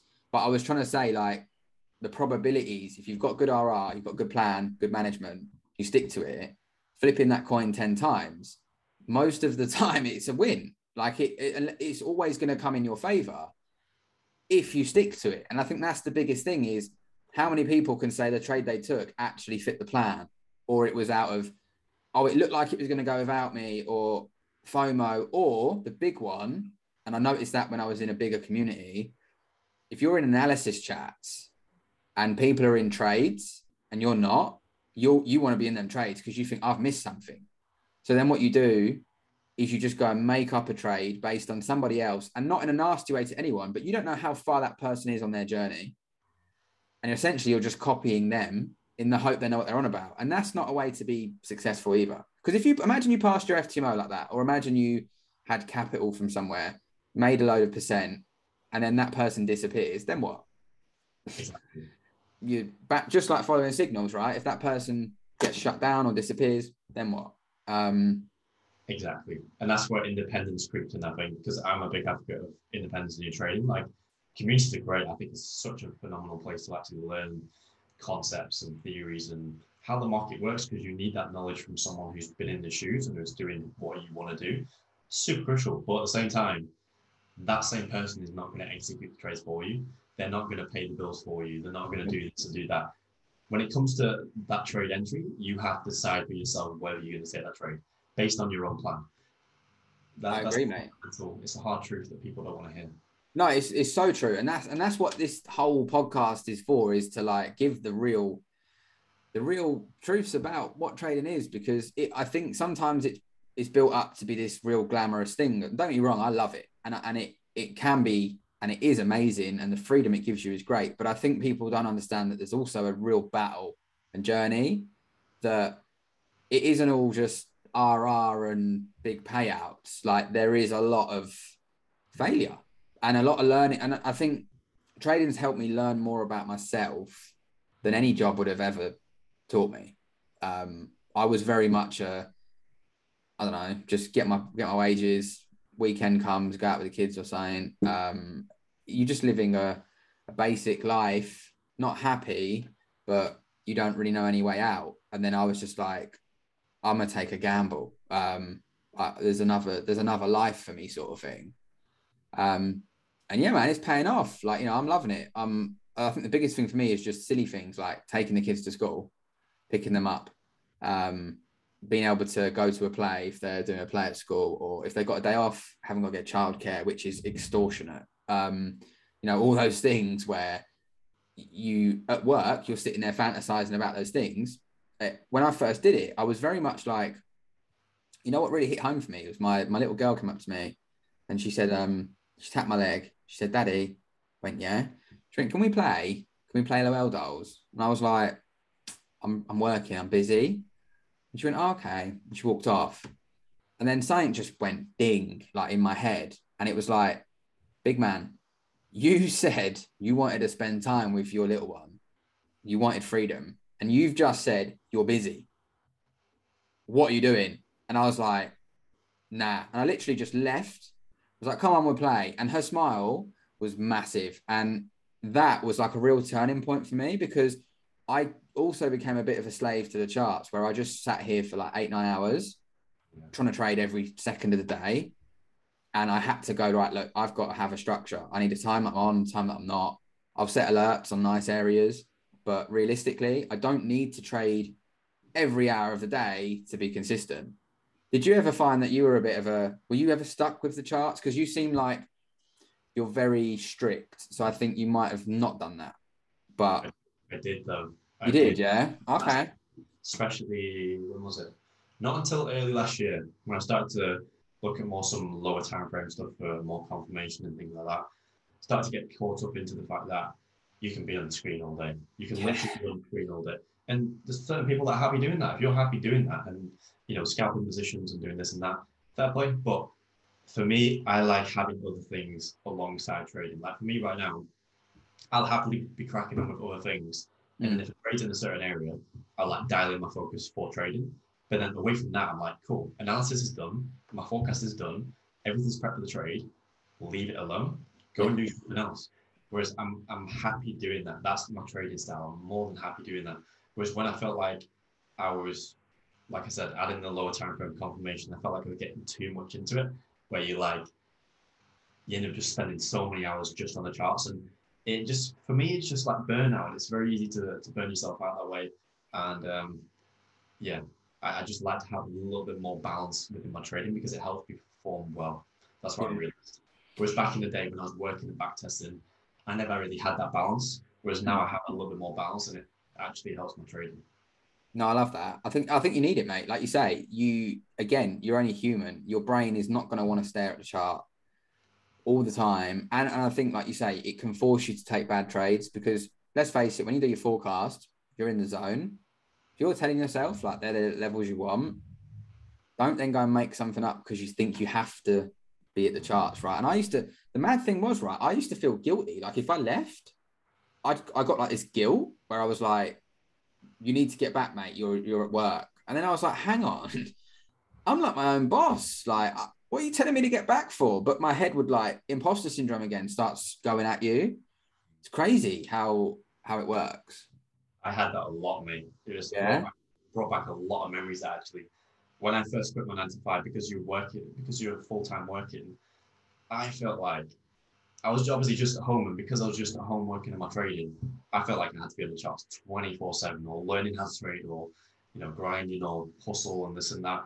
But at the same time, I felt guilty if I went for a walk or I went to the gym midday or if I like went downstairs and spent half an hour having lunch or something. Like, but I had to realize over time, it's like, you are your own boss, you are your own person. And I slowly transitioned out of that. But early days, that was tough for me. I felt like I had to be here 24/7. Yeah, like non-stop, can't leave. You know, it's crazy. And this is what I mean. Like, that's something that coming into trading, you're not going to be aware of, because no one's going to tell you about that sort of stuff. You just think technicals, get funded, chilling, got a yacht. Like, it doesn't work like that. And it's like Mash said last week, which really hit home as well. You know, everybody's out here trying to make hundreds of grands, but none of them have probably even made 100 quid or even their basic salary from when they were at work. Everyone just shoots for 100K, need to earn six figures. And it's like, but do you need six figures? Like, do you need them this month? No. Like, there's a statistic that says that most people, once they go past sort of 85, 90K a year, it's the same. There's no real benefit. They're all kind of, let's face it, it's a good salary. You're living quite a nice life if you're earning that. But it's that classic thing of, you know, someone gets a yacht, my man next door's got a bigger yacht, and then you want that and that. And it's like, you almost need to kind of look at, what do you want from life and what do you need to do to get to that kind of life? And then you implement that into the process of what you're going to do.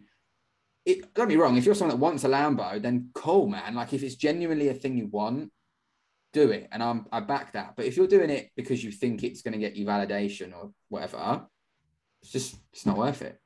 The wrong reason to do anything in it. Are you into cars, by the way?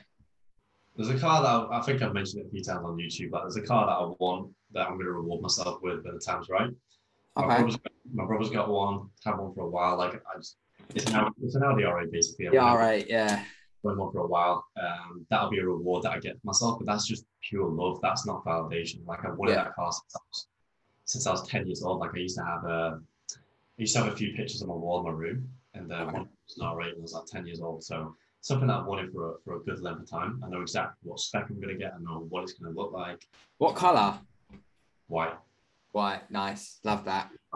Yeah, he's got matte black, so it looks insane. So I reckon a matte black and a white would look sick. But Love it's just, that. I've just visualized myself just having it for a while. But that'll be a reward for something. Yeah. You know?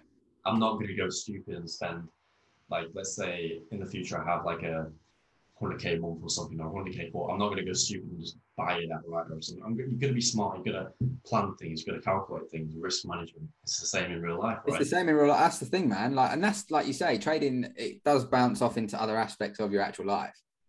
It teaches you a lot of disciplines, right? So, Sure. no, man. I agree. Like, we've touched on some incredible topics. I hope people have, I'm sure they've taken value from this. I don't even know how long we've been going. I think coming up to an hour and a half ish, maybe. Yeah, probably something like that. Something good.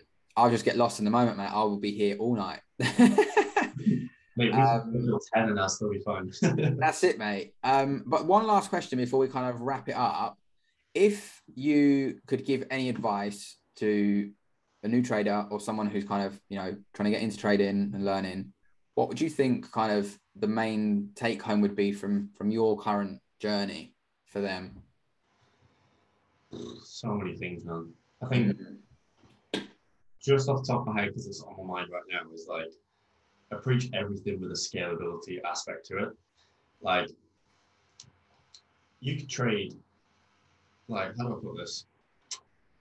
You've got to realize, like, as you grow accounts and stuff in the future, let's say you want to trade 6, 7, 8 figures or whatever it is. Like, I know people are trading much larger capital.